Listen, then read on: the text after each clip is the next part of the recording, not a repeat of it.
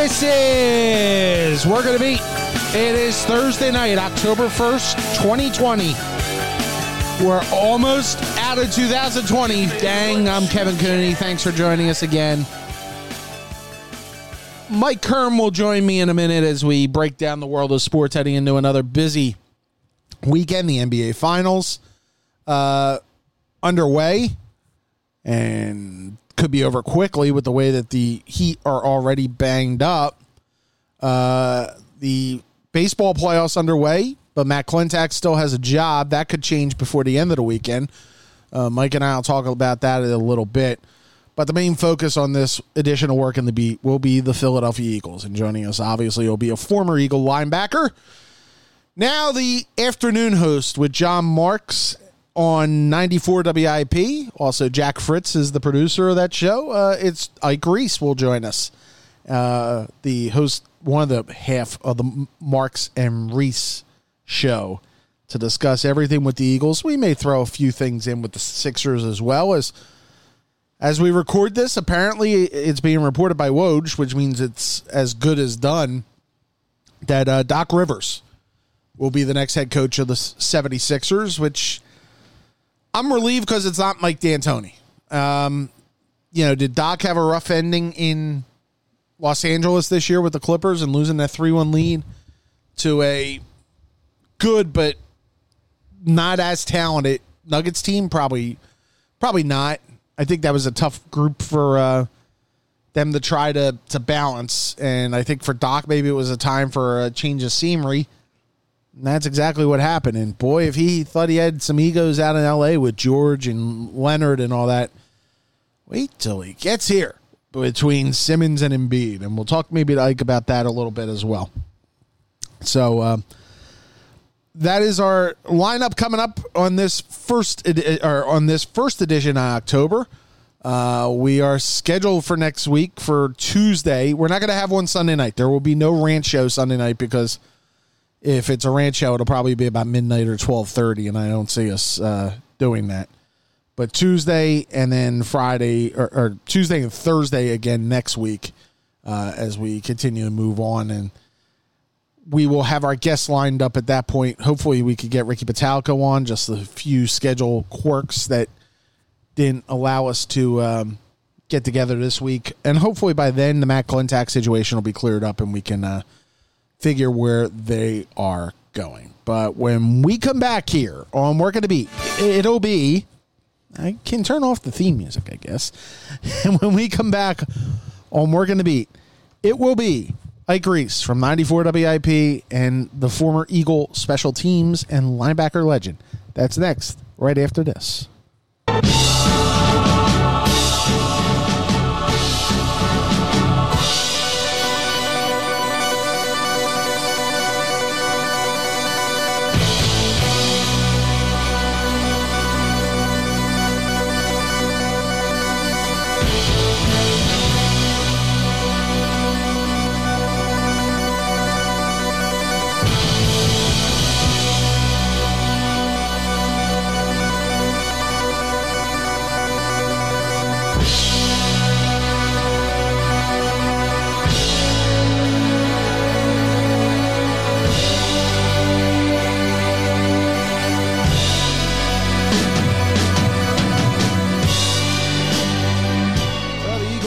San Francisco for a Sunday night football clash. I'm sure that the nation can't wait to see an 0-2-1 team face a team that has a backup quarterback. But here we are, and there's no better person to talk about the Eagles than one of their finest, a former Pro Bowler, a fifth-round pick in a fourth-round pick, right, Ike? No, fifth-round pick from Michigan State, my favorite Spartan, which, as an Notre Dame fan, it's saying a lot, and currently the host of Marks and Reese, one of the hosts of Marks and Reese on 94 WIP afternoons. It's Ike Reese. Ike, how are you? I'm great, Kev, Mike, man. I'm excited to be here. I'm happy to talk. We're gonna talk. Are you suiting up? Are you suiting up this week? They're a little light on linebackers. Listen for what they're paying Josh McCown just to do Zoom calls. I certainly will suit up. I may not make it through the whole game, but I'll suit up. As a linebacker, as a linebacker, let me ask the first question. As a linebacker, and you've seen how the position with this team has been de-emphasized under Jim Schwartz, it's got to hurt you a little bit personally, doesn't it? Yeah, no doubt about it. No doubt about it. Playing defense in Philadelphia, to me, there's a standard. I mean, there was a standard that was set here through the days of Concrete Charlie on down to Bill Berge and those guys, and obviously what Reggie White, Seth Joyner, Jerome Brown, all those guys were able to do, when even just being a role player under Jim Johnson, we as a defense still felt like we needed to live up to the 91 Philadelphia Eagles in order to be a good defense. So this city has always been known when it comes to Eagles football for their defense first. And to see that, you can't have a good defense without having good linebacker play. It's almost impossible. It's the quarterback of the defense. It's the direct connect between the secondary and what's going on up front. And it's the only position on the field that's really asked to do both jobs of a run defender and a pass defender. So it really takes unique players to play that position, and to get impact players at that position, you really have to be able to identify what you're looking for in a linebacker. Not only that, then how you're going to utilize it. And my biggest issue with our defense right now is just that there is no real emphasis on that position and how they can affect the game. It's almost like we need 11 players out there. You got to have a couple linebackers. So we have guys that line up at the position, but they clearly put their money up front and in the secondary. Mike, do you think having the safety that they had, who's now in New Orleans, who could be a linebacker almost in a lot of cases, Malcolm Jenkins, maybe diffuse that a little bit the last couple of years, that maybe you didn't notice the linebackers weren't as good as they needed to be? Well, that's part of it, Mike. And then, Malcolm was a perfect fit because that's sort of where today's defenses are going. You got to try to defend against the pass more often than you do the run. So the days of having linebackers, the size of Jeremiah Trotter, and things of that nature, those days are gone. You got to be able to cover tight ends and running backs in this league. And so a lot of teams are going to the hybrid type of linebacker, linebacker / safety. Malcolm was perfect for that role. I don't know if Jalen Mills plays that role. As a matter of fact, I know he doesn't play the role as well as Malcolm Jenkins did. And then the linebacker position, I think the bigger issue is, Mike, is the guys that we identify as the linebackers we want to play in this defense. Like, to me, Jordan Hicks, the perfect linebacker to fit in this defense. Quick, able to get back in pass coverage, able to rush a little bit. Yes, he can do both. Mm-hmm. And he's probably the best linebacker they drafted here since Jeremiah Trotter.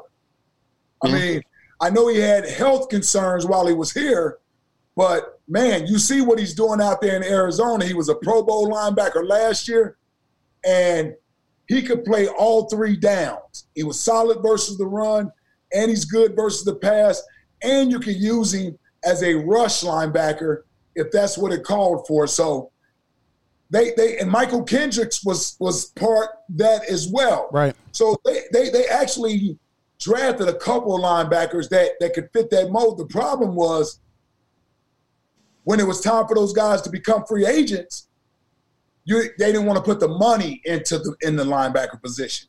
So they obviously prefer to use draft capital and more of their salary cap on defensive linemen and secondary players. You got to make a choice of, okay, where are we going to allocate our money? And because of the defense Jim Schwartz runs, they feel they can get by without putting a premium on that position. So this is coming from Schwartz and not Roseman. That philosophy of, oh yeah, that's all Jim at that point. Yeah, I mean, I would have to believe so because if you're running a defense where you want to emphasize the linebacker position, you're going to make that a premium. You're like, as a defensive coordinator, you're going to express that to your front office that this is what I need in order for my defense to work. So I'm on the outside, but I would have to imagine that they would rather allocate most of their resources up front and on the back end. I mean, just think about the philosophy of the defense. They don't like to bring extra pressure. Right. They do that sparingly. They would rather use their front four to get to the quarterback as opposed to using extra guys. But we all know this philosophy of the linebacker may not be a premium position goes back 20 years under this regime. Well, Joe Banner was the same way, right? Yeah, exactly.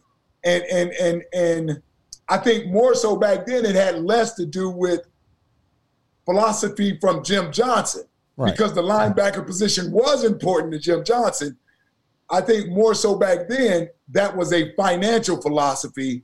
I think now it's become a combined situation with the Eagles where financially they feel they can get by without either paying top dollar or spending a first-round draft pick on a linebacker.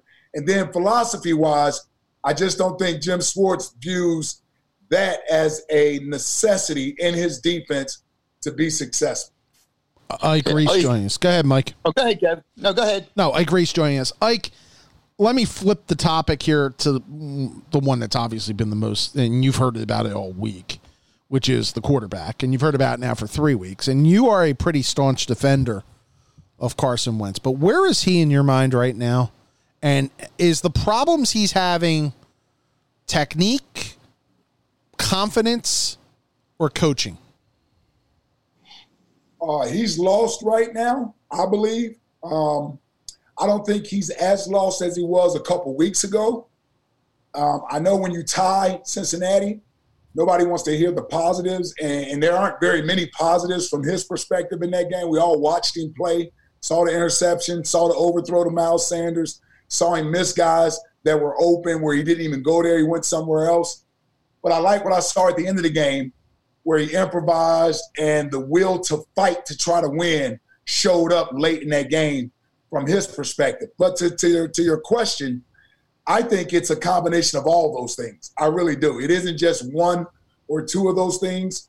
Now, the pecking order of those things will vary depending on who you ask. You ask me, I think the biggest issue with him right now is decision-making because he's turning the ball over and he's not seeing the entire field where there are guys open and either he is gun-shy because he's afraid he's going to turn the ball over, or he's gone somewhere else with the football and he's missed an opportunity where they could have had a big play. And then you go to the mechanics, that's where you get the overthrows. That's where you get the missed throws to a running back on a screen play, right? But you're getting a mixture of all those things. And then the coaching aspect of it, from my opinion, it's not that he's not getting coached properly. It may be too many coaches in his ear throughout the week, right? With different philosophies on how they believe they can get the best out of him. And they brought in a couple of senior assistant coaches. Marty Morningwig was one. And Rich Gangarella. Right. They brought in. How much influence or say are they having in coaching Carson Wentz? Press Taylor. How much influence does he have from the standpoint of correcting Carson Wentz? He works with him the closest as the quarterback coach and the passing game coordinator. And then Doug Peterson really being the overseer of all of this.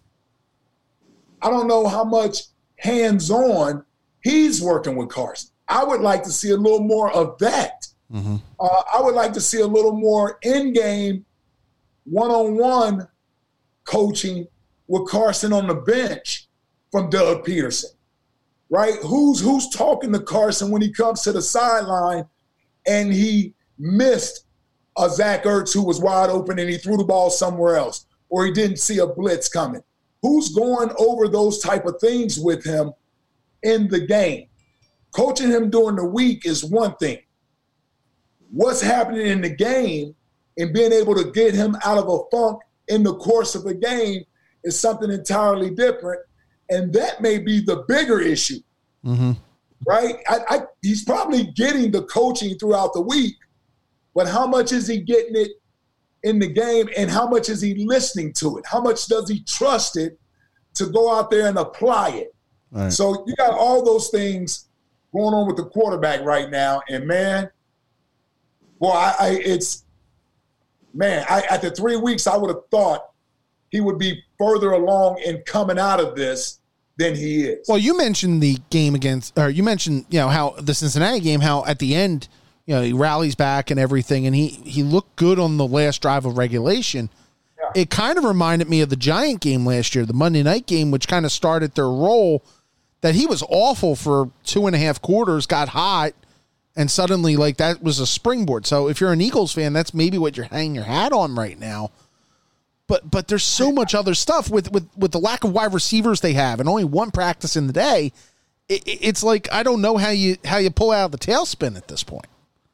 And the schedule coming up. It's a great point.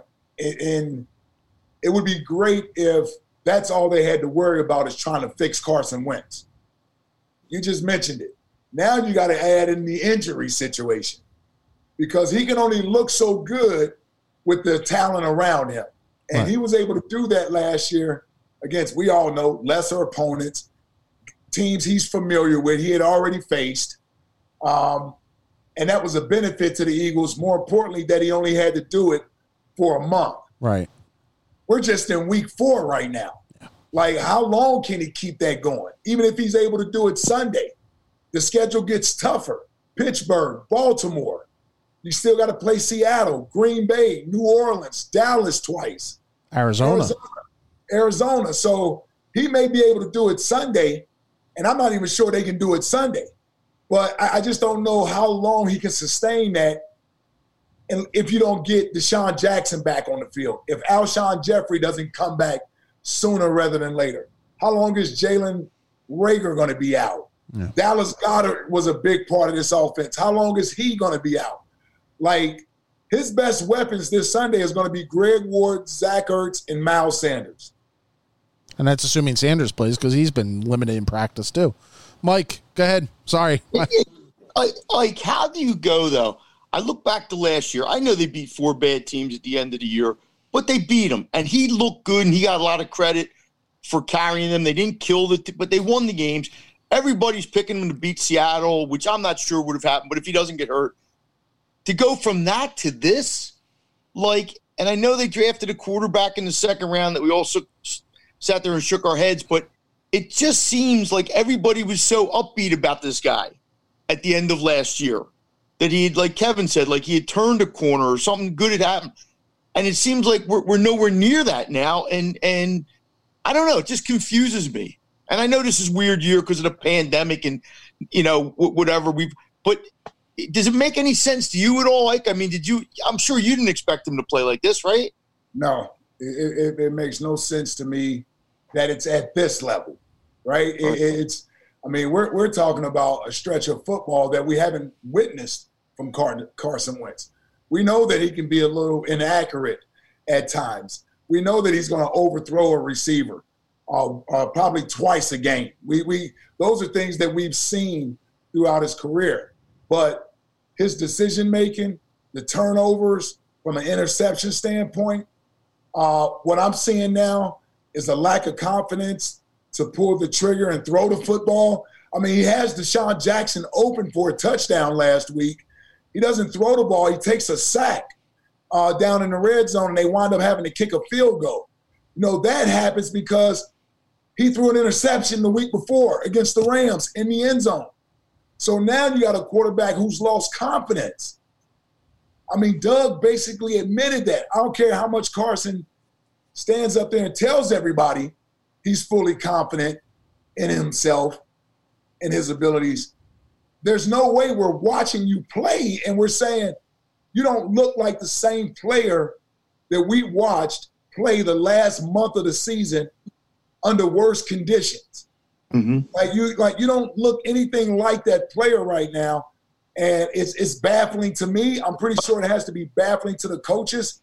The only thing I can say, I can think of, Kevin and Mike, is he's pressing. He's in his own head.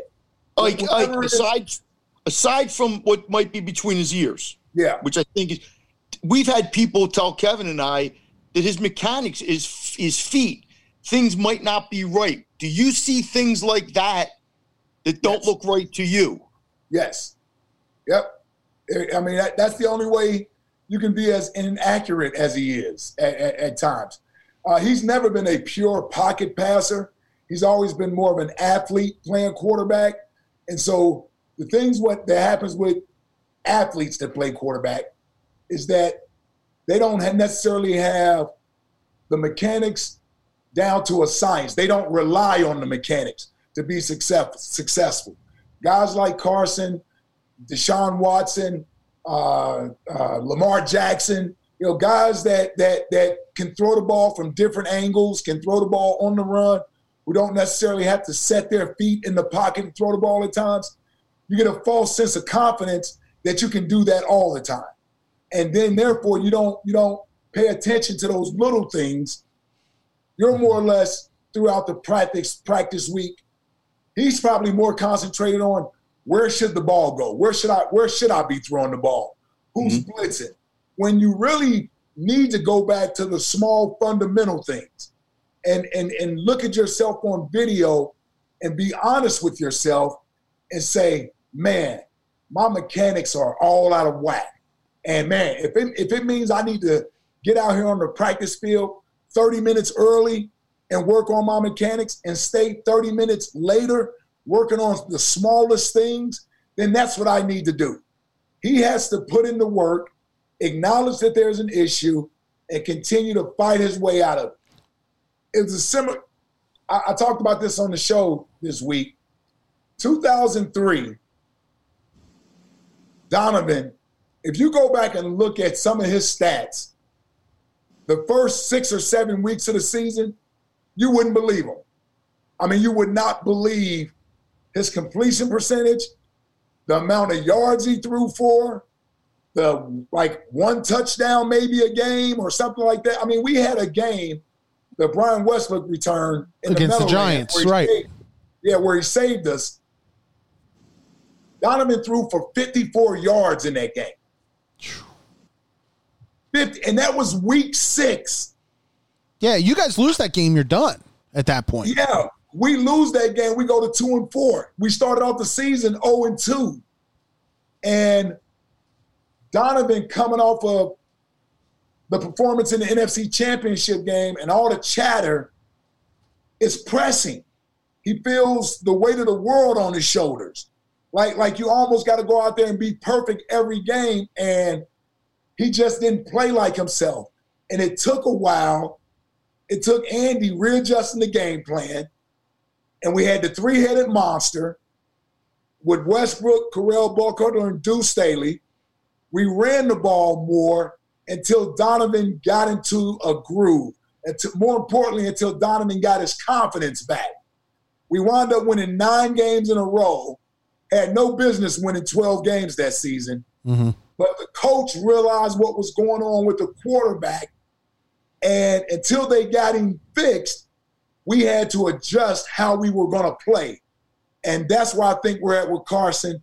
In my opinion, he needs to be a game manager right now.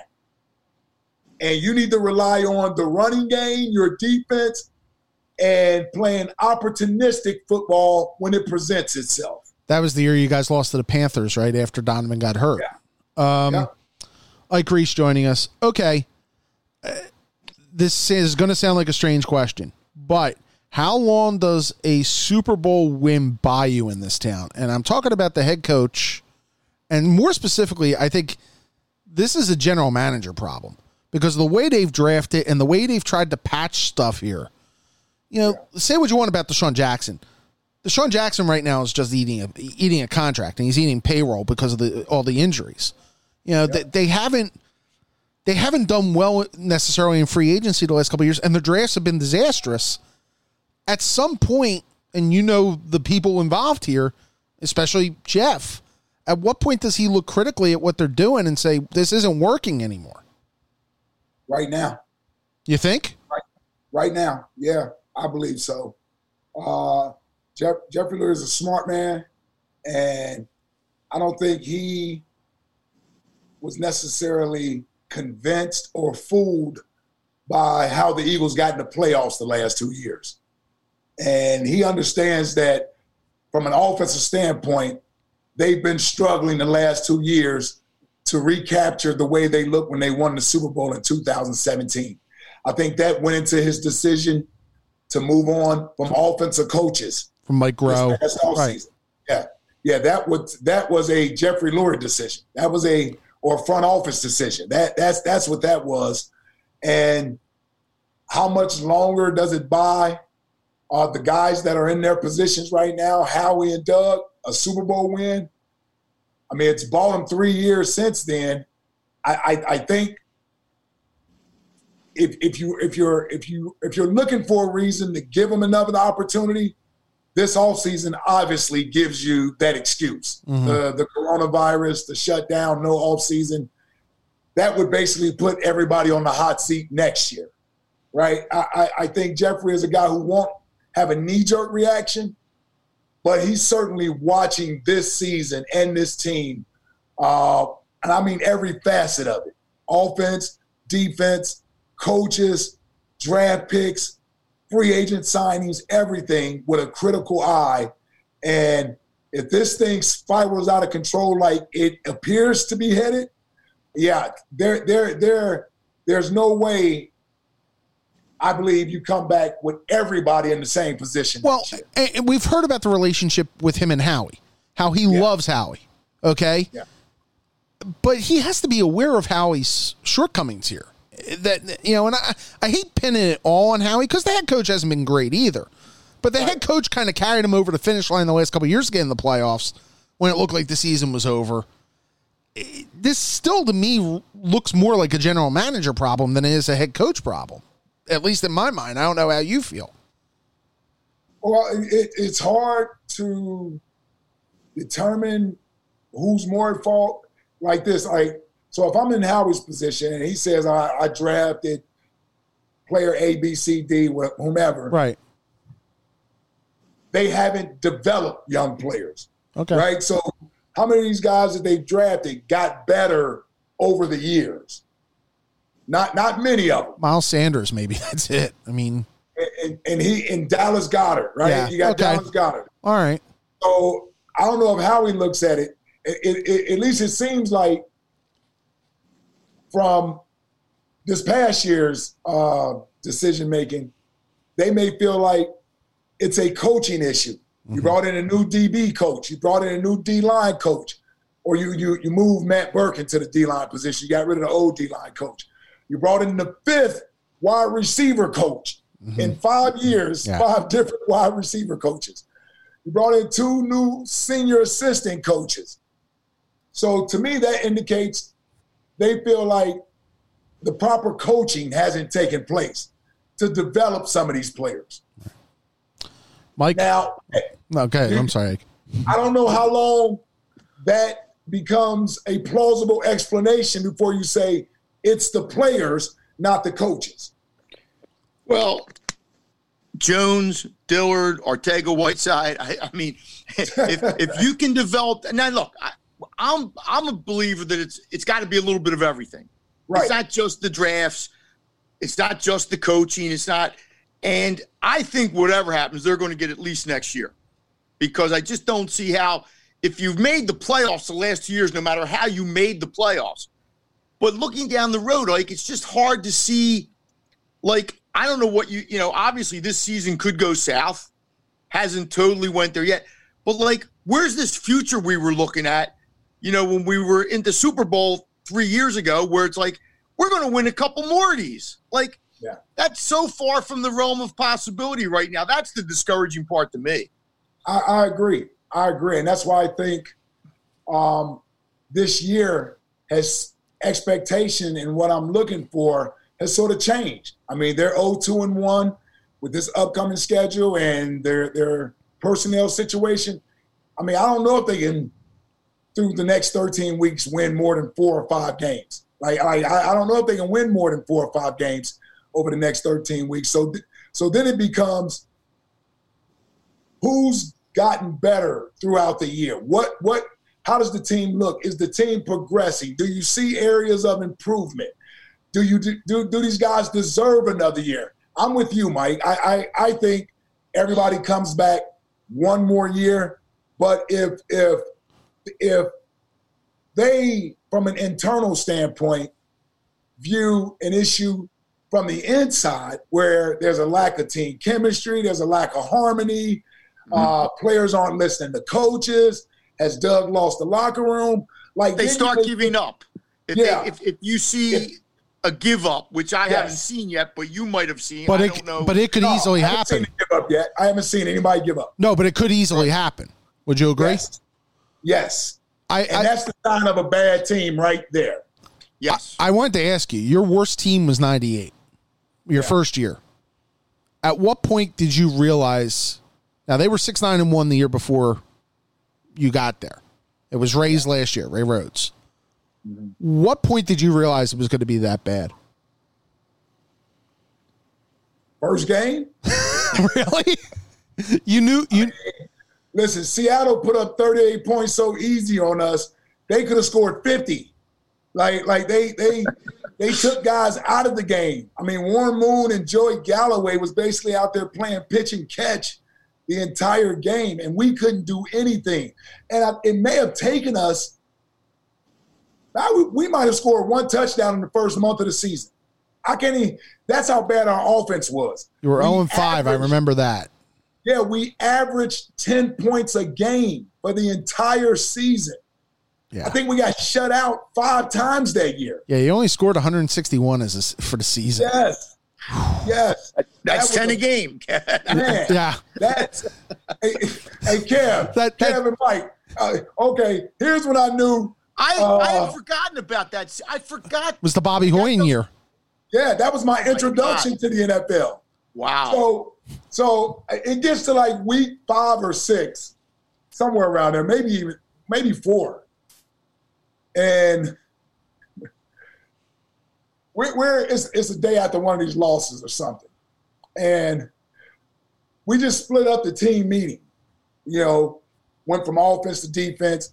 And so now Ray Rhodes comes into the defensive meeting and basically says to the defense, listen. By the way, you can curse if you want to. Yeah, this is a podcast. I'm trying not to. You know what a Ray Rhodes story is. Oh, I've heard every curse. Marcus Hayes used to tell them in the Phillies press box, and they were awesome. Some of them. Well, he said, listen, y'all gonna have to play y'all ass off because these mofos, and he said the real thing. Yeah. These mofos, and he pointed right next door. We're only divided by partials, so we didn't even have closed doors, so they could possibly hear him over there. Right. They can hear what he's saying. He's like, these bleepity bleeps over there ain't gonna do nothing. So we gotta basically go pitch shutouts every week to even have a chance to win. They bleepity bleep stink. And I think he disliked Dana Bible so much. Like Dana Bible was the offensive coordinator. He disliked Dana Bible so much, he didn't care about criticizing him in front of anybody. And eventually they fired Dana Bible. Midway through the year, right? Yeah, I don't even know if Dana Bible lasted week 5 or 6. And they brought in Bill Musgrave to be the coordinator. So I knew as a young player, because I had never heard a coach talk about the other side of the team like that before. And Ray was raw and uncut as they came. So when he said that, I'm like, I looked at Trotter, and we're like, man, we might not win a game this year, man. Well, he had to get over to the OTB to I was just going to say, the word was he used to love going to the turf club during the middle of the day. No, forget the word. He loved the turf club. Really?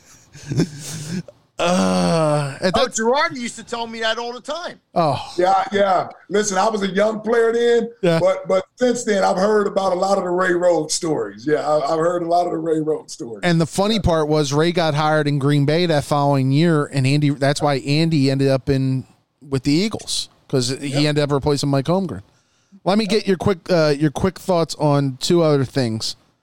Sixers tonight hire Doc Rivers. I know you love basketball. Yes. And you're glad it's not Mike D'Antoni, isn't it? Be honest. Your thoughts? Definitely happy it's not Mike D'Antoni, man. Listen, I don't know what Doc is ultimately going to be able to do with these guys, but just as a fan watching them, I think Doc is a professional coach. He's coached a lot of great players. We obviously know he won a title. We know how some of his playoffs have ended with 3-1 leads and not being able to close the deal. But I'm looking more at Doc Rivers being the head coach, less of expecting a championship during his tenure and more of, can he get Embiid and Simmons to the next level as players? That's what I want. And I think but that might take them to a championship. That might be, because when you have two, as we're seeing with the Lakers now, and I'm not suggesting our two guys are as good as those two guys, sure, but if you can be two elite players, especially in the East, you get the bias, you can do something special. I agree. And I think he comes in with instant credibility. I think the players will certainly want to buy in. And the fact that he's a former point guard, I love that he's going to be able to relate with Ben Simmons if he's going to choose to play him in that role. But I think Doc, if he doesn't choose to play him in that role, he'll be able to find a role where Ben Simmons is comfortable and feels confident going to the next step. And so, listen, if they can't do it under Doc Rivers, it's time to split them up. Yeah, I agree.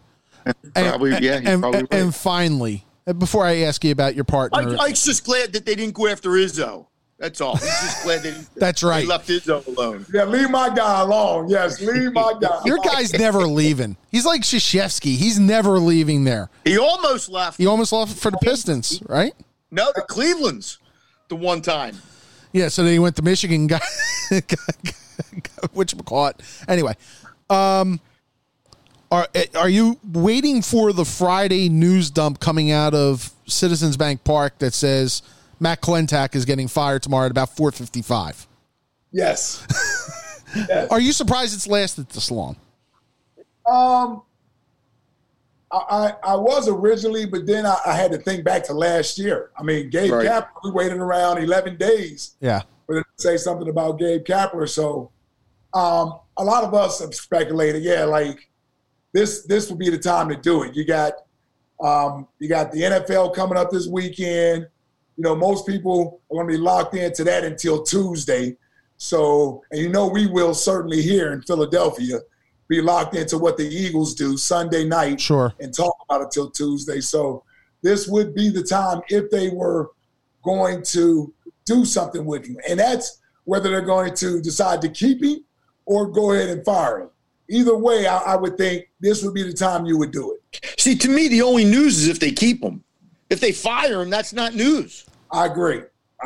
See, they could have, but if they were going to keep him, they would have ended it by now, I think. I think they would have just decided by now that you're going to keep him. You put a little 2-word statement out and that's it. And let the inferno burn and then let it calm down again. So, let me ask, you've had a lot of partners. You started with Eskin. Well, you had your own show, then you started with Eskin, then you went to Barkan, and both of us know Barkan well through our TV stuff. And now John, what's it been like working different parts of day shifts, working different partners and everything as much as you have over the 12, 13 years since you've been doing this? Yeah, you got thrown into the deep end of the pool, pal. They didn't put no little swimmers on you. No, they threw you in and said, do it. Yeah, Andy Bloom told me, man, sink or swim. If you want to do it, this is how you're going to have to do it. You're just going to have to learn. And while it was obviously a challenge, those earlier years, I appreciate doing it because it forced me not to be lazy. It forced me to have to put in the work and pay attention and ask questions. And I was fortunate to be around people that was willing to help me, like people that were willing to give me little tips. And it wasn't always pleasant to get the constructive criticism, but it was something that I needed. And I think being a former athlete helped me absorb it and take it in, because as a player, believe me, coaches aren't coddling you, at least not when I was playing. So they gave it to you straight, and you just had to get better. So I think that helped me out. And I think each partner helped me grow. You know, each partner helped me grow in the business, whether it was directly or indirectly. You know, Howard, obviously working with him, I was able to learn how to hold my own and stand my ground and not be afraid to have an opinion and stick to it. And that was the most important thing I had to learn, that, you know, sometimes it's not all that important to be right to do this job. You guys know that. It's whether or not you have conviction in your opinion and what you believe. So, you know, Howard indirectly helped me, you know, become better in that area than Michael B., who I've known since my playing days. You know, I met you guys working with Michael B., doing shows at Comcast on days. I remember when you were helping out one summer, like helping the camera people at Citizens Bank Park, almost like that, Kev? Yeah, I was were you the intern at that point? Yes. Wow. It's like you look around, you go, what the hell's Ike doing here? You know?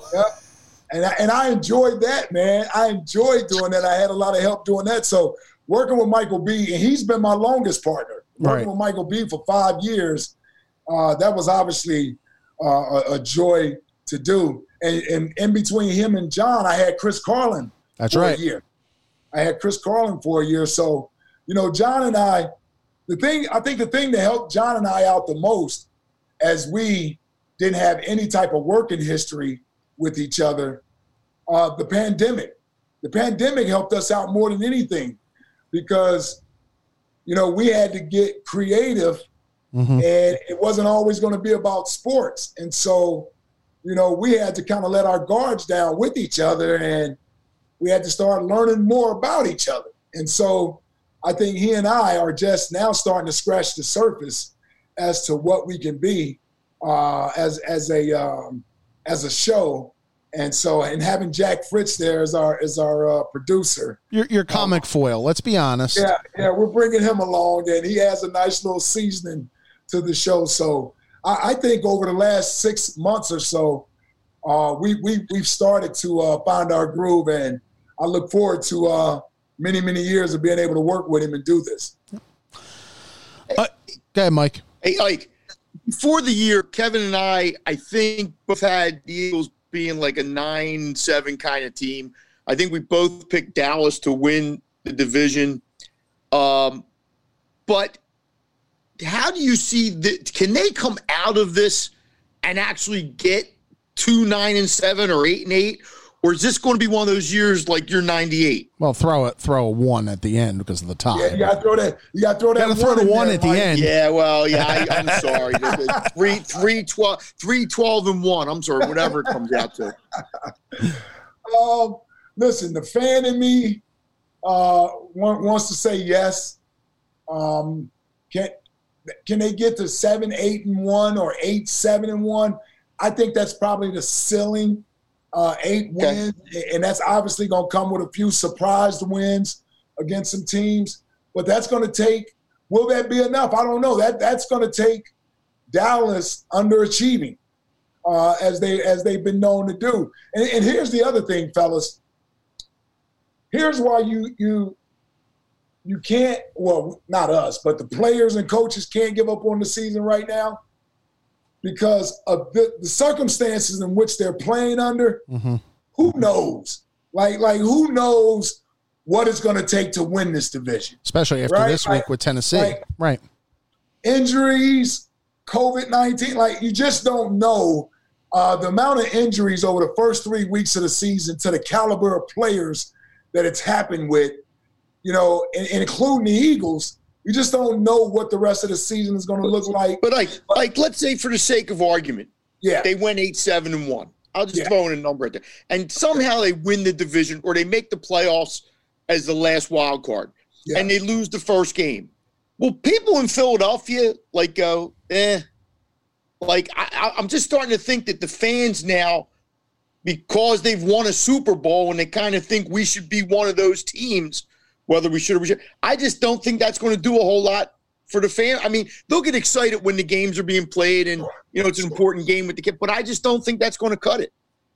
Yeah, I think when you look at the big picture, ultimately, you're right. I mean, if the ceiling is wild card and you lose in the first round based on your matchup, people aren't going to be happy about that. To your point, yeah, if they're able to climb out of this, because that would require them to win 8 of the next 13 games, and that means they're going to have to beat some quality opponents. Yeah. Well, I didn't think of it like that. Yeah, people would get excited about that. I think more importantly, Mike and Kev, what would excite them would be Carson Wentz isn't done. Right. Yeah. Yeah. Right. Like that. If that's the driving force, like that would excite them. Because I think the biggest concern for this city right now isn't that the team isn't a Super Bowl team. It's, I thought this was our franchise quarterback. Yep, you're right. You're absolutely and right. And now I don't know. Well, at a certain point, we're playing this scenario out. At a certain point, you go, when are you in the Trevor Lawrence sweepstakes? Yeah. Yeah. And then you got a problem. And then you got to. It ain't going to get kept. First of all, the Giants are worse than they are, and there's probably another team. Yeah, they're not getting Washington. Trevor Lawrence. Washington is going to be taking Trevor Lawrence. They shouldn't have won week 1 then. They felt that strongly about. They just took Haskins last year. Wichita took Daniel Jones last year, and we're talking about them. And the Jets took Darnold 2 years ago or 3 years ago, whatever it is. Ike Reese. But they got Adam Gase, so that don't count. Well, that's true. I'll give you an example. My Arizona took Josh Rosen. Yep. Yeah. And next year they took Kyler Murray. And they got proven right on the second part. Ike Reese from 94 WIP. And you do the Eagles postgame show on PhiladelphiaEagles.com. I should also point that out. So, yes. And good buddy. And again, I say my favorite Spartan. Go Spartans! As a Notre Dame fan, he's my favorite Spartan. So. I think we can win 4 games this year, man. Hey, Notre Dame doesn't want to play Michigan State anymore. What the hell? Yeah, what happened with that rivalry? We used to love that rivalry. We're going to the ACC. It don't matter. So they want to play Wake Forest. That's right. That's right. Because you know why? Because if they go, it's a geographical thing. Wake Forest is closer than Michigan State. East Lansing. No. You know what it is? They're closer to a college football playoff if they go to the ACC, where they only have to beat Clemson, and that's it. So that's true. Yes, that's true. I appreciate it, man. Hope to have you on again as the season winds down here. Anytime, fellas. Thanks, Ike. Hang in there, baby. Ike Reese joining us, and we'll be back on Work on the Beat right after this. All right, thanks once again to Ike Reese for joining us as we get you set for a football weekend. And I thought Ike was realistic about what they are and how the road is very difficult for them going forward here. Well, yeah, I mean, it doesn't take a rocket scientist. No, it doesn't. I want to say something about Ike before we move on. Sure. Because I remember when Ike started, and I really had my doubts about whether he could do it or not. And they did throw him into what I thought was bad situation. It was like, here, Ike, go do it. Instead of but he has really made something Absolutely. of it. So I give him a lot of credit for that because, like I said, if you had asked me to bet on him, yay or nay, when he first started, I might have went nay.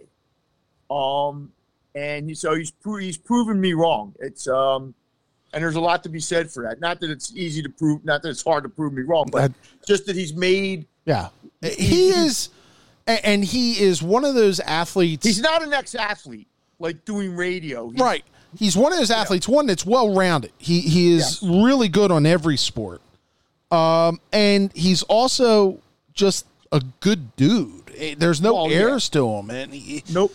And again, I mentioned this on the interview. He was lugging camera equipment for Comcast as an intern, and he was a year short of making the Pro Bowl. So I mean, he's a good guy, and I appreciate him joining us and and taking time out from his fantasy football. I'm sure watching. Does get his name sometime on the Eagle Board of Honor or whatever the hell they call that? I don't know. That's a good question. I don't know how they pick it. He was a great special teams player. Great special teams player. And he probably won't, I guess, because it's hard for a guy like that to. Right. But, you could consider him. I mean, you could. Sure. If Mike Lieberthal's on the Phillies, I could be on the Eagles. Juan Samuel's on the Phillies, and I love Sammy. But yeah. All right, let's get in. You have your picks ready, or? Yeah, you might have to help me with the pro thing. I got 3 college picks actually that I like. Okay, I actually have only one, so here we go. Here's our. I hate the pro card. The pro card's not great, and now especially with the Steelers Titans taken out. All right, here's the theme. Just point me where you wanna go. Take me to the action. Take me to the track. Take me to a party if they're betting in the back. I've been working all my life. Can't afford to wait. Let me call my wife so I can tell her I'll be late. I want to easy. All right, so last week I went 4-2. So for the season, I'm 10-6. Why are you keeping numbers? Because it's fun. I didn't keep yours. No, I don't mean it that way. I just mean it's like I just had a good week last week. I'm bragging. Now, Yeah, I've never I don't like whatever I did last week. I did. Well, you used to do that with the paper. I mean, they used to keep track, right? Yeah. Well, I wasn't a fan of keeping track of it, but that and I won it 3 or 4 times. But did you used to get something for winning it? We used to get. I could take my wife to dinner. Okay. Which I thought was fine. That's perfectly fine. Yeah. One time, the first year, I won it, and I didn't know. And Mark Cram said, "Take your wife to this place." It was a fish place down at like 15th and Sampson or I don't know. And I remember all the fish were like $40, $45. Yeah, this was like 20 years ago. Mm-hmm. And the tab was like $1.50, But we had a great time. Actually, before we get into the picks, I got to tell you a story. So I came in, I was cooking steaks on the grill tonight because we have Joey, my stepson's, back home for tonight, and my stepdaughter was home, so I'll put steaks on the grill, come in, answer an email, and they just went totally charred. Like I just totally screwed them up. So we ended up getting Tony's instead. Wait a minute. You threw steaks on the grill and they were so bad you couldn't eat them? Yeah. And you drove all the way to Tony's for pizza? Yes. And you didn't call me to ask if I would like one? I mean, really, do you ever think these things out? No, I don't. I don't. Before we do our picks, yes. I think we should talk about Doc Rivers. Well, I was going to get the Doc after our picks. Do Doc first. Okay. Because I tend to lose my mind sometimes with the picks. What's your take on it? It's the best choice available. You could have made the argument Billy Donovan would have been the best choice if he was still there, but he wasn't. I think not anything against Mike D'Antoni just wasn't going to fit. And Tyronn Lue, I think he's going to get the Clippers. He's going to get the Clippers shop. I think Tyronn Lue, they needed more of an adult, and I think that's what Doc gives them. Doc gives them for the 2 big guys in Simmons and Embiid. He gives them an adult who has a ring, who has a little weight in the game, who is serious and just failed in L.A. He did fail in L.A., but that's also a different type of player at that point than what the Sixers have right now. I totally agree with you, but he just failed in LA. Oh, he did. And I think it's also that was year 7, and I think it was just the end for that run. Right. Look how Doc kept them together through the whole Sterling thing. I mean, yeah, I know. He's an adult presence in that organization, and they kind of needed that. Well, here's my take on it. I think I'm not knocking Mike D'Antoni. Mike D'Antoni's been a successful coach, but I don't think you bring him into this situation. That's just because I don't think the pieces are there for this situation. I think Doc brings immediate respect, not just in the Sixers, but throughout the league. He is respected as much as anybody for being, a black man who's not afraid to speak out when issues come up. But eventually, this to me now, all the onus to me is on the players. Embiid and Simmons. Yeah, it's on the two. Those two. Now, another thing is when he had Tobias in LA, Tobias was really good. Pretty well for him. Whether that factors into it or not. I also heard a thing today, and I don't know if this was just speculation, whatever, that maybe the Sixers might try to get CP3 somehow. It's possible. So I don't know what's going to happen along those, but if you're Ben Simmons, okay, and you're Joel Embiid, and this guy walks in and you won't change for him, then get rid of him. Yeah. Like because then they're telling you that basically it's not working. And that's the next step. They're going to have 1 year to prove they can play together, and then they might get 2. I mean, I don't think that's a given that they get 2 at all. No, but what I'm saying, Kevin, is if next year if they went to the Eastern Conference Finals or they lost a Game 7 again to a really good team, like as long as you're going to take steps forward from this year, okay? And as long as they can show that Joel's in better shape, Ben is willing to take the 10-foot shot every now and then. I don't care if he ever takes a three-pointer. Forget that. Tobias shows you that maybe he can be that third guy, a legitimate third guy. I'll tell you one thing that you're going to see next year. There's no doubt in my mind about this. They will have a second ball handler on that team. And I think the one thing you're going to also see is they're going to probably move on from Horford, even though, Well, I don't know if you can. Well, I could just see a salary dump at this point. But I think Horford, even in Horford's case, if he's here, would be willing to listen to a Doc Rivers. But they also they need an outside shooter. And sure they do. So I think that's what's going to happen. Look, you don't know, he's an adult. He's a proven coach. Did it fall apart this year and does it make you go a little bit? Yeah, I mean you'd have to be human and say that, but I mean, in my mind, I don't see the downside with taking a shot with Doc Rivers. A lot of people are talking about how this is not a good job. I've heard national guys. Well, they are hamstrung. Yeah, but Doc should have sat out a year and did TV. And now what? I'm looking at it the other way. You have 2 really good talents on this team. Right. Now, maybe they're dysfunctional. I don't know this. We're going to find out. But I almost think, too, another part of it is if you have Horford next year, maybe this coach can make it work. Well, this is the one question I think that'll have to get answered between now and then. What did they promise him? Did they promise him part of personnel control? Oh, I think he's going to be. They hasn't been listed as that yet. Yeah, I know, but you know how that works. I mean, but he's going to have a heavy say, and then the next steps are what happens with the rest of your organization. I mean, Elton Brand's going to obviously be the guy, and him and Elton apparently on Wednesday night when they sat and watched the NBA Finals hit it off. But I think the owners have to stay out of it. I think you've told me enough times how those guys don't know what they're doing. Okay, you have this guy now. Well, and Doc has enough gravitas to say, sit the hell down and go back. I think they got to recognize that and just say, we brought in Doc Rivers. We didn't bring in Joe Blow from Kokomo. Not that Brett Brown was, I don't mean that. I mean, but he has a ring. I mean, he has, the ring was a long, but he's one of the most respected figures in that league. Yeah. If you listen to him from top to bottom, he's right at the top somewhere. So you have to stand aside now and say, okay, Doc, it's your show. You and Elton are running this puppy. Figure it out.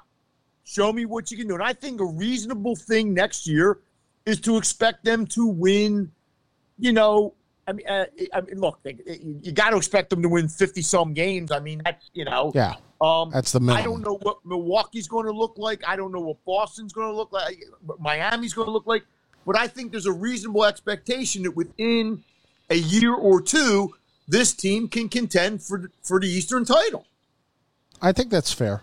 All right, since we're on this, we might as well go to the other topic. Are you surprised that Matt Klentak is still... No, it's the Phillies. It took 11 days last year to not bring Gabe back. You've been saying this for 5 days now. Can you say why? Why would you think the Phillies would come out Monday and make a decision? Middleton, I think Bob Brookover wrote a story this week. I think it was Bob or somebody I was listening to, just said that John Middleton is very deliberate. Yeah, he is. In what he does. You know that because you were down there. So this doesn't surprise me in the least. My problem with this, as I told you last year with Gabe, was when you were saying, well, let's see how they do the last week. No. This was a slam dunk. You should have made your mind can't be made up. Like if the Phillies had won an extra game, if they'd beaten the Marlins one time and made the playoffs, that tells you what about Klentak. Tells you that the bullpen wasn't sucky. The minor leagues don't suck.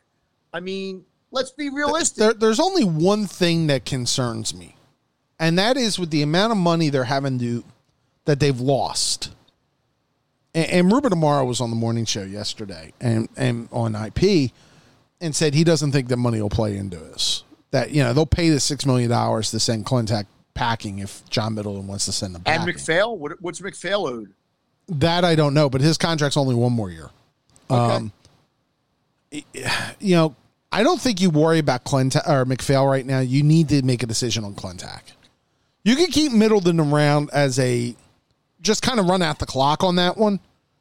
But you have to make a decision on Klentak. Kevin, what is crazy money? What is stupid money?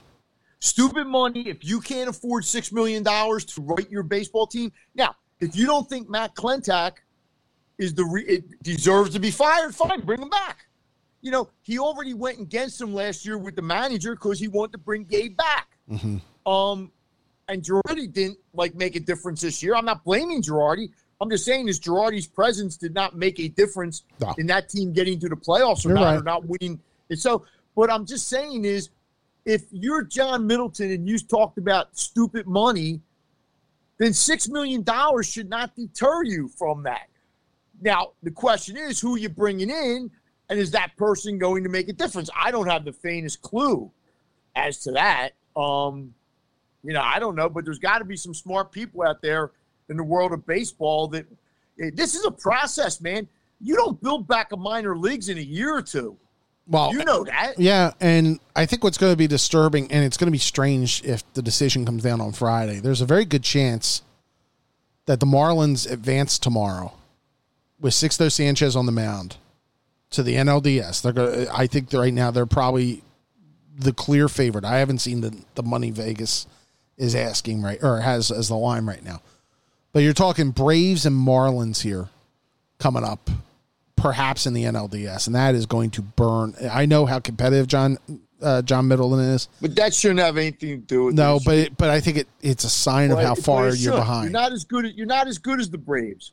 The Marlins probably were the beneficiaries of the short schedule, right? And that's fine. And I'm not saying that Matty. But you could also look at their talent now and say, hey, look, their talent's pretty good with Sanchez and a couple other starters. Marlins. Let's see. Let's see what the Marlins do next year. Look, that bridge has been crossed. You can't go back and uncross that bridge.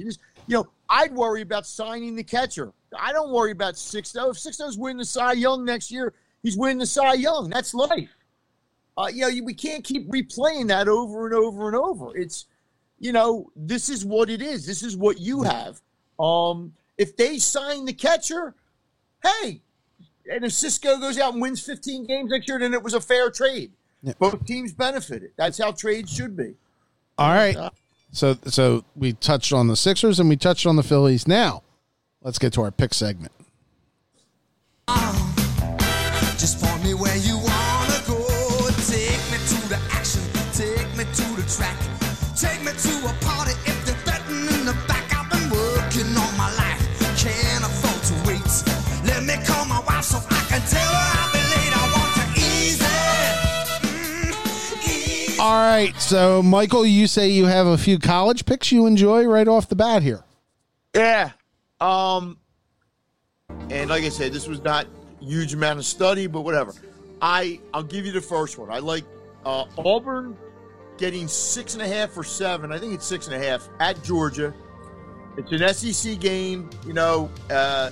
Georgia has a little bit of a weird situation there. They're playing like 25 quarterbacks. Yep. They're obviously good. They're at home. But I'm going to take all, because I think it's a pretty, it's a fairly even game. We saw some upsets in the SEC last week. I'm going to take Auburn and hope that I'm not saying that they're going to win outright, although I guess that wouldn't be the biggest upset of the week. But I'm going to take the Tigers. That was one of my picks. That was one of my 2 college picks. I enjoy. Well, Christ, bet Georgia then. Everybody bet Georgia. So I like Auburn as well to cover this 6.5. I think Georgia wins. It's a field goal game. I didn't realize that's the longest rivalry in the SEC. The oldest rivalry. Yeah. Yeah. So that's game 1. Go ahead, Mike. I like this game. I think they might have the wrong favorite. Could be wrong. Baylor is at West Virginia, giving 2.5. West Virginia's not bad. Baylor's got the new coach, Matt's at Carolina. I'm going to take West Virginia getting the 2.5. And I would also say, if you really feel that strongly about it, bet the money line. Because 2.5 ain't really that much. But I think West Virginia's going to win that game. I'm actually going to go to the American, the Power 6. Power 6. Power 6. I'm going to take SMU at home and get 2.5 from Memphis. I was leaning that. That's what's the over/under on that game, Kevin? I will look that up in a second here. Last year they combined for 100, almost. It is 70 some. 74.5. Yeah, I don't like to touch that, but yeah, that's going to be a really high scoring game. Probably. Well, and the other thing, Memphis has only played 1 game to this point. I know. And SMU has played 3. Right? Yeah. And I wonder, we talk about a lot of the rust. I don't think Memphis has played for 3 weeks, correct, Mike? It's something like, I think. Maybe 2? If everything was equal, it was a 6-point game last year. I think Memphis won 54-48 or something like that. In a perfect world, I think Memphis might be a little bit better. But in this situation, I think you may be on to something. I think I would go the same way you're going if you put a gun to my head. I don't like the game, but I would probably take the ponies at home. It's just one of those things that I don't know why. That game just appeals to me, and so I'll take the ponies. 3-0 ponies going 4-0. I like them outright. How about that? And the other one I like is the Texas A&M's getting 17.5 at the Bamas. I think Texas A&M didn't play great. I think they're a pretty good football team. Bama, look, I never like betting against Nick. I think Nick Saban's going to win the game. 17.5 seems like a lot. And Bama doesn't seem like the type of team that's going to be able to throw 40. Take a sledgehammer to teams right now. Well, Bama's going to be in the playoffs, I guess. If you're asking me which of the 4 teams, Clemson and Bama would be the first 2 I would pick, obviously. But I just think A&M's better than they showed. And again, they're supposed to be pretty good. That being said, Bama could crush them because Bama's capable of crushing just about anybody. But I'm going to take the 17.5 with the A&M's. By the way, the over/under on that game is 52.5. Take the under. See, now that's weird. If the over/under is 52.5 and you're getting 17 with A&M, what are they telling you? That Bama's going to win 35-10 or something? It's very weird to see it at that point. I think even Vegas is just trying to figure this out. Yeah, college football right now is so fluid with everything at this point. It's going to be like this the whole year. I don't think you're ever going to have a feel. Maybe when it gets to late October, November, you might have some kind of a feel, but I just think it's almost like you're throwing darts at a board. Speaking of Temple's going to play next week, right? They're opener against Navy, having not played all year. I think Navy then they go to the option. Games. Yeah. But you're asking Temple to do that? I don't know. It just seems. But that's the way it is. There's nothing you can do about it. By the way, speaking of throwing darts at a board, as we're recording this, the Jets-Broncos game is on. And the quarterback matchup is Brett Rypien against Joe Flacco. Sam Darnold has been knocked out of the game with appears to be a collarbone injury. Yeah, well. So They're going. Congratulations to the Jets for winning the the Trevor Lawrence They haven't sweepstakes. won it yet. The both coaches, by the way, I've learned from sources, are getting fired after the game. It doesn't matter who wins; they're both getting fired. Really? They stink. Adam Gase. No. But Denver's coach is getting fired? Kevin, I'm joking. Oh, okay. Adam Gase. He stinks, and Gase is worse. There's been a legitimate rumor that Gase is getting fired after the game. That's why I'm asking. Well, there was also a rumor that if the Broncos lose to the Jets tonight, that he might get fired. Yeah. So I was just saying, no matter who wins, just fire them both. Yeah. Adam Gase. Adam Gase. The Jets hired Adam Gase. The quarterback. Remember when Adam Gase almost got hired by the Eagles? Man, and you thought Todd Bowles was bad. Oh. They followed up Todd Bowles with Adam Gase, who totally ruined Sam Darnold. Now, I mean, I forget the injury, but it's some franchises just can't get out of their own way. By the way, my favorite wide receiver just caught a touchdown pass. Who's that? Jerry Jeudy. I love Jerry Jeudy. All There right, you go. Here we go. Let's go to the National Football League. All right, Mike. You're going to have to run down some games because I'm telling you, I took 2 looks at it. You didn't like anything, did you? That I like. So just go through every game, All right. and I'll tell you if I like a side. Okay. I'm not doing any teasers this week. No but teasers this week. Wait a minute. Well, there are teasers out there. All the games that are like 7-point games, you can figure them out. But go ahead. Just go down. I think there's a teaser in there for you. All right. Just go down the list. My first game. I'm going to take the Bears to go 4-0. They're at home. They're at home with our boy, Nick Foles at quarterback, playing against Frank Reich and the Indianapolis Colts. Indy is a road favorite at 2.5. Mm-hmm. I'll take the Bears. I'll take the 2.5. See, if you put a gun to my head, I would probably take the Colts because you're only making that bet for one reason. Nick Foles. And that's fine. I'm not knocking Nick Foles. There's another reason. I think the Bears defense actually has played better.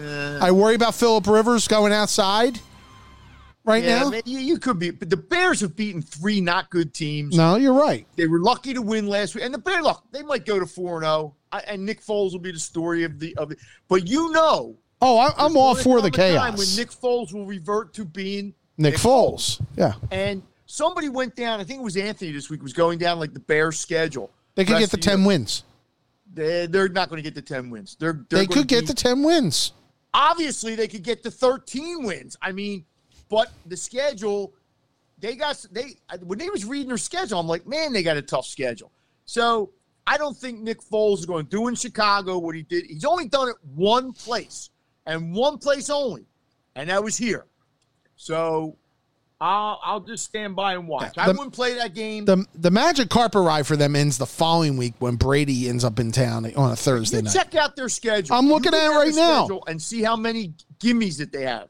They don't have a lot of where you just okay. Say, oh, yeah, all we're right. going to win. I think the Panthers is a gimme. I mean, Matt Rule's done a pretty good job. I think the Vikings is a gimme. Right, you're making them gimmies. What I'm trying to explain is they're division games.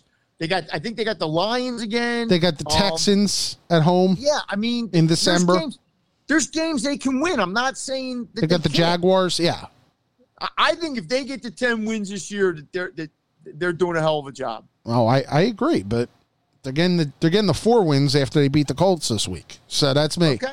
Okay. All right, second game. I'm going back to the Cincinnati Bengals.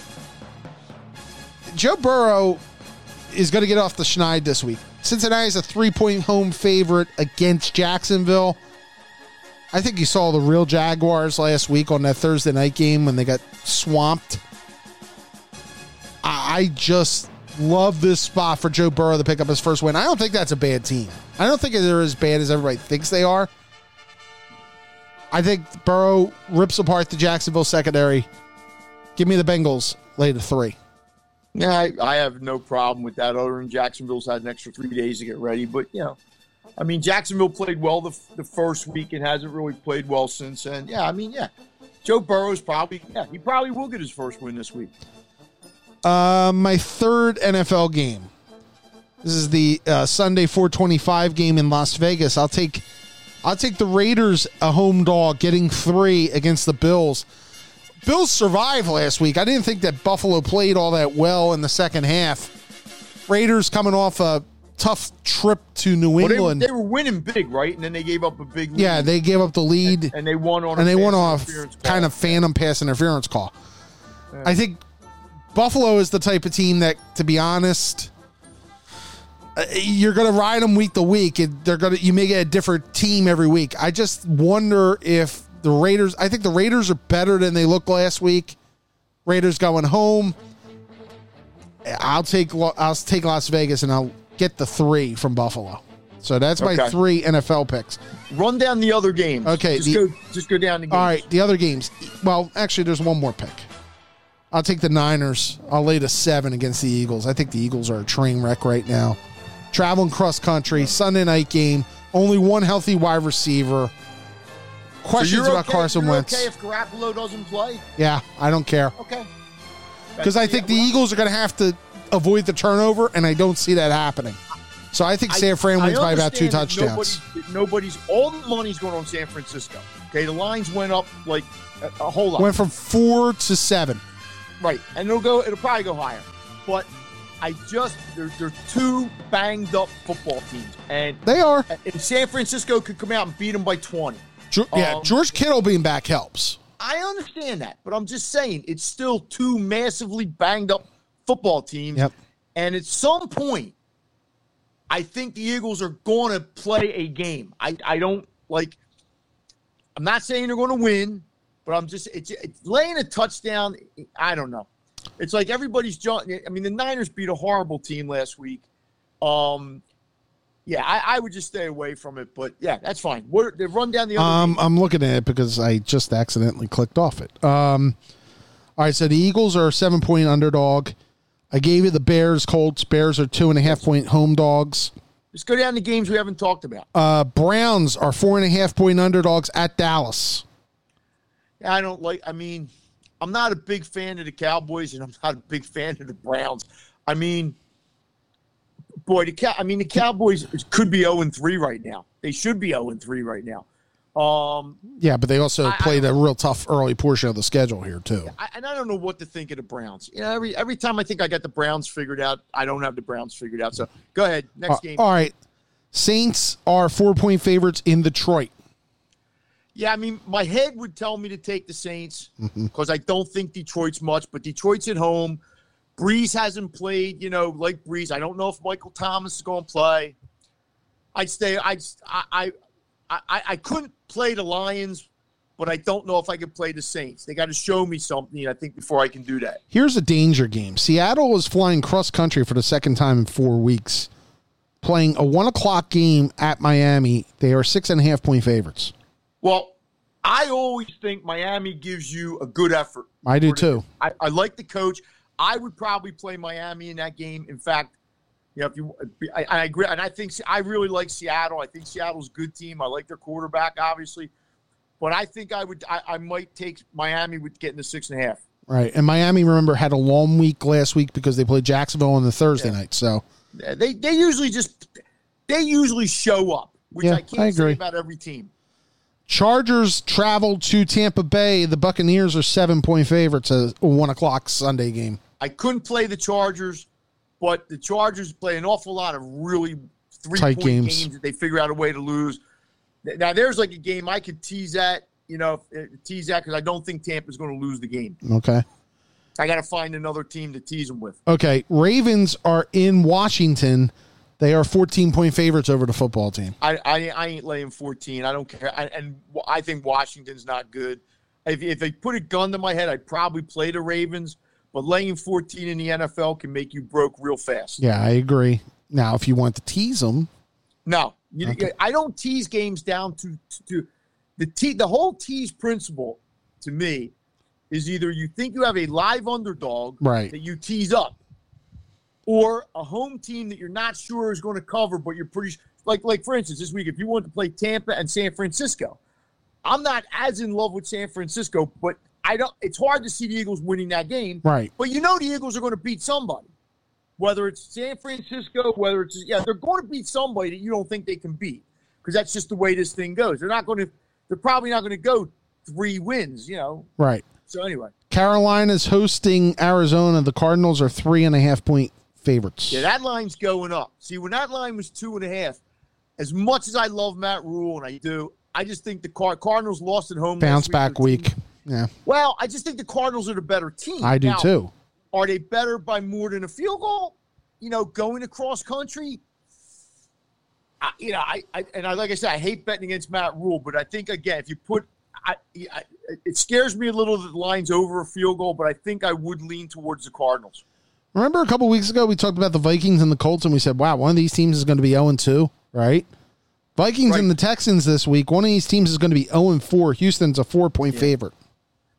Yeah, I think. In Houston. Neither team does any.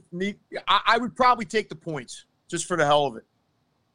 Yeah, I don't know. What am I to make of the Texans traded away their best wide receiver and signed their quarterback? And the Vikings traded away their best wide receiver, too, with Stephon Diggs. Yeah, I mean, that's the Vikings are probably going to finish like 5-11 this year, I guess. And the Texans are probably going to have a likewise kind of year. Steelers-Titans is postponed, obviously, because of COVID. Right. That's a shame. That would have been a good game. That would have been a good game. 2 3-0s. That takes a major game off the early slate. Giants and Rams. New York goes to Los Angeles. Rams are a 12.5-point favorite. Again, you can get broke real fast laying 12.5, but how the hell could you play the Giants? You can't. You can't. You can't. I mean, I hate laying that many points. But, my God, and the Rams lost a tough game last week. I mean, the Giants scored 6 points against the 49ers at home. Yeah. No. Chiefs are back at Arrowhead, and they will play the Patriots in the 4:25 CBS game. Kansas City is a 7-point favorite. Yeah. Kansas City's going to be favored, I think they said, in every game. Probably by 4 or 5 at least, yeah. Well, yeah. That's a really tough one for me. I mean, that's a tease possibility. I just don't know if New England. That's exactly a tease possibility. You could tease. Yeah, I would tease the Chiefs down because I could see New England hanging around. But my other thing would be, can they score with Kansas City? Now, Bill Belichick comes up with these game plans where, but I mean, you got to figure Mahomes is going to put at least like 20 to 20. I mean, I say this and they'll wind up scoring 10. But, I would tease that. I would tease that down with what was that other game that we had that was like a 7? Not the Eagles. It was another one. Tampa Bay. Tampa. I'd go Tampa, KC. By the way, those two teams will meet later in the year, Tampa and KC. Right. That's one of the games I'm actually really looking forward to here the rest of the way. Gave you Bills and Raiders. Raiders are a 3-point home dog against the Bills. Monday night game. The woebegone Falcons head to Lambeau, where the Packers are 7.5-point favorites. Yeah, I mean, you can tease that game too. Yeah. I mean, but the Falcons again are one of those teams that can, if Matt Ryan has a big night, they can put points on the board with the Pack. I'm not saying that the Pack's going to necessarily cover the 7. I mean, the Falcons. Who knows where the Falcons' head is right now? They've had so many bad losses, historic losses. No team has given up 2 15-point deficits in the same season. They've done it in the same 3 weeks. Mm-hmm. I don't know. I mean, I don't see Green Bay losing the game. So play a 3-team teaser. I don't know. But the Falcons are one of those teams they once or twice a year they'll bite you. Yeah. They'll just come up with and nobody's giving them any. I'm surprised the line's only 7.5, to be honest with you. I would think it might be like 9 or 10. Well, I think part of it is I think part of it is that the Falcons actually are one of those teams that's pretty dangerous because of the fact that they play close What's games. What's the over under on that game? Let me go back to it here. It's probably about 50, right?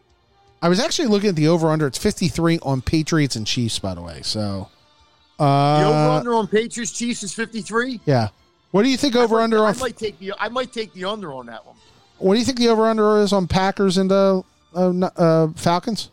I'm guessing it's got to be around 50. 56.5. Wow. Man, they're begging you to bet the under, I guess. Yeah, they are. I don't know. I think I don't know. That seems a little high. But they could put points on the board. But in the KC 53 in the KC New England game, I would go under because I could see Belichick coming up with a pretty good whatever. And it also is just one of them things, and you hate saying it this way, but after the way Kansas City just pummeled Baltimore the other night, it's almost like it feels like a little over. Everybody's got them going 16-0, and and all the, and I get it. I mean, I look, they're the best team in football when they're right because they got the best player in football, and they've surrounded him with something we wouldn't know about: weapons, speed. They go out with the 32nd pick in the first round, the last pick. Edwards-Helaire. Some kid who might be rookie of the year. Yeah.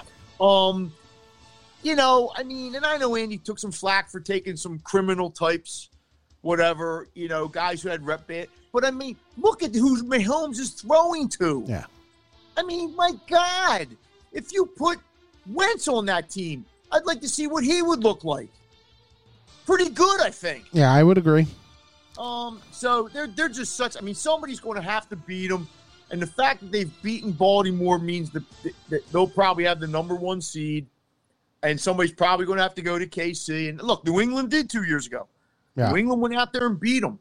And I'm not one of these guys that say Mahomes is going to win 4 or 5 Super Bowls. Let him win 2 first. But I will say, I can't see Lamar Jackson going to Kansas City and winning. I just can't. No, but things change. Things evolve. The problem with Lamar Jackson is the problem with a lot of quarterbacks like him. Mm-hmm. He's obviously he wouldn't be the MVP last year if he didn't have tons of talent. But when Baltimore falls behind, they have problems. They can't. Yeah, because that's not how they're built, and that's fine as long as you're playing from in front. Mahomes has shown you 3 times in the playoffs last year. They can be down by double digits and come back in a heartbeat. So somebody's probably now. Look, Mahomes could break his leg 3 weeks from now, or 3 of his receivers could go down. Things change, but Andy's just looks like he's built something there that, barring something stupid, for the next couple years at least, is they're going to be. But I mean, look, Green Bay's playing really well. Right. Seattle's playing. Look. Remember last year, New England was 8-0 last year. This is how quickly people forget. New England was 8-0 coming off a Super Bowl win, and everybody was gaga over it, and they went 4-4 the rest of the way and lost in the first round at home. Right. So none of these things are etched in stone, but man, I mean, Patrick Mahomes, you got him with the 10th pick in the draft, and I think they moved up to get him. If I'm not mistaken, I think. Yeah, because Chicago and Chicago Trubisky, didn't. Was that the Trubisky year? That was the Trubisky draft. Was Darnold that draft too? Boy, no. Barkley and Darnold were a different year. Okay. Trubisky was a different year. But I mean, and then you get the guy and you sit him for the first year. He doesn't play except for the last game, and everybody's still wondering if you did the right thing or not. And then he throws 50 touchdown passes the next year. I mean. And you're right. You were right. You're right about when it's you can look at the league and you can look at September and take it, and usually it gives you a false reading, if you will. Sometimes. But the gap right now between what Kansas City is and the second best team in the AFC, which would be Baltimore, looks pretty significant. Well, it's one game though, and I know that Baltimore's had trouble with Kansas City. I know that, but it's still. If Baltimore played him and got ahead by 10, who knows? I mean, do I think Kansas City's the better team? Yeah, but I think Baltimore's pretty good too. They're just built differently. Whereas in the NFC, you could take 3 or 4 teams and kind of put them in the same breath. Well, With I think Green Bay and Seattle right now, I think are 1 and 2 ahead of LA. Yeah, I think so. But I think LA and maybe Tampa. Yeah.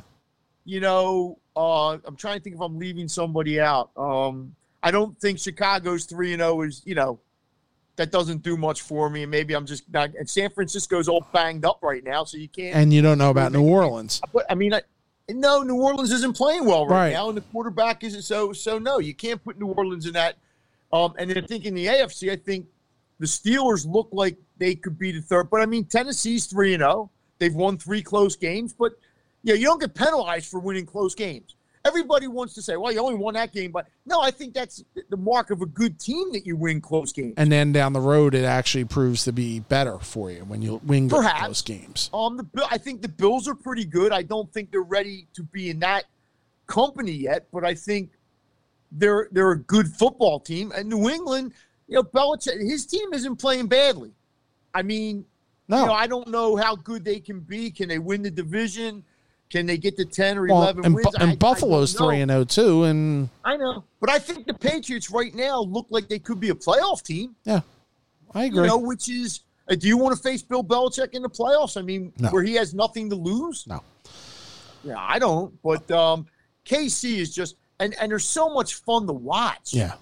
Yeah, there's no doubt. If a Kansas City game is on, you're flipping it on right now. Yeah, and it's like, but I feel the same way a little bit about Green Bay and Seattle because of the quarterbacks. And even with Baltimore, I love watching Jackson play. He just plays a different game. When you have a team where the quarterback's exciting, you're an exciting football team. That's just the way it works anymore. That doesn't mean you're a better team than the team. And look, the Buffalo quarterback, he's playing as good as anybody right now. Yep. Where did he get drafted? He was like the 8th pick or something? He was in that draft too.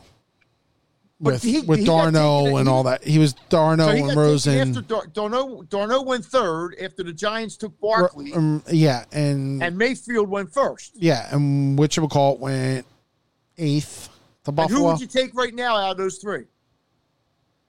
I would take Josh Allen. You had to think about that? Well, no. Well, no. I think Darno is hindered by who he's playing for. I think he's like the guy that came out of Penn State. I just think he's never going to be. Now, maybe if he goes to another team in 2 years, who knows? He has not shown me anything. If you want to say it's the coach, that's fine. Mayfield is so up and down. The guy from Buffalo looks like the real thing.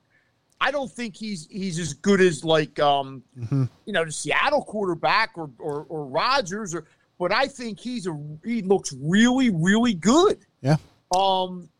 Maybe he's getting coached up better. I don't know. Who knows? Well, this week. All right. So this week you're saying you think the Niners win. I find it. I'm trying to find ways that the Eagles can win, but all I'm trying to say is that the Eagles will win a game. Like I said, the same thing. They're going to win a game or two somewhere along the line that you don't think they can. This might be that week because if they don't win this week and they don't beat the Steelers, who will be having an extra week off, and I don't think the Eagles are going to play good one week. They're not going to just keep playing like this, I don't think. They're not beating the Ravens. No. So if you don't win this week, you could be looking at 5-1 or 1-4-1 again, and then playing the Giants on a Thursday night here. They'll win that game, and and the Cowboys might be 3-4 by then themselves. Who knows? Yeah. It's a horrible division. It really is. I can't see whoever wins this division. I'm not sure they're going to get to 10 wins. Oh, I don't think it is. Third straight year. I think the one thing everybody's like poo-pooing Dallas, and this will be our final word before we say goodbye. And remind you, we'll be back on Tuesday of next week. But I think everybody's poo-pooing Dallas. Oh, Dallas stinks and everything. Well, Dallas's 2 losses are against 2 really good teams on the road. And I get they got lucky against the Falcons, but I'm not holding that against them. I don't think Dallas sucks. I think some that's people why think, I well, you're the NFC East, that Dallas sucks. And I don't think Dallas sucks. I no, think but what I'm saying is, Kevin, because I picked them to win the division. I thought, yeah, but they're not. They're Dallas. right. There's always things that Dallas always figures out a way to screw it up. Now, maybe Mike McCarthy will change that. I don't know. But all I'm saying is, even as I look at them now, I don't see them winning more than 10 games, which is fine if that gets you the division title. And now the last 2 years, the division was won with 9 wins. Yeah. So I'm just saying, when I compare them to some of the better teams in the NFC, I don't think they're all that. Now, are they dangerous? They're absolutely dangerous. They got a quarterback who's pretty good, a running back who's really good. They've got some receivers. I don't know about their defense yet. But, yeah, I don't think they're like a horrible team. No. I'm just saying is they play in a bad division. And, Yeah. for the Eagles to – and this is really a stretch because right now it's hard to predict the Eagles doing anything. But they're almost going to have to go 5-1 in the division or at worst 4-2. Because if they go 3-3 in the division, it ain't going to be enough. Well, they go 5. I mean, they're already 0-1, so they would have to run the table in the division.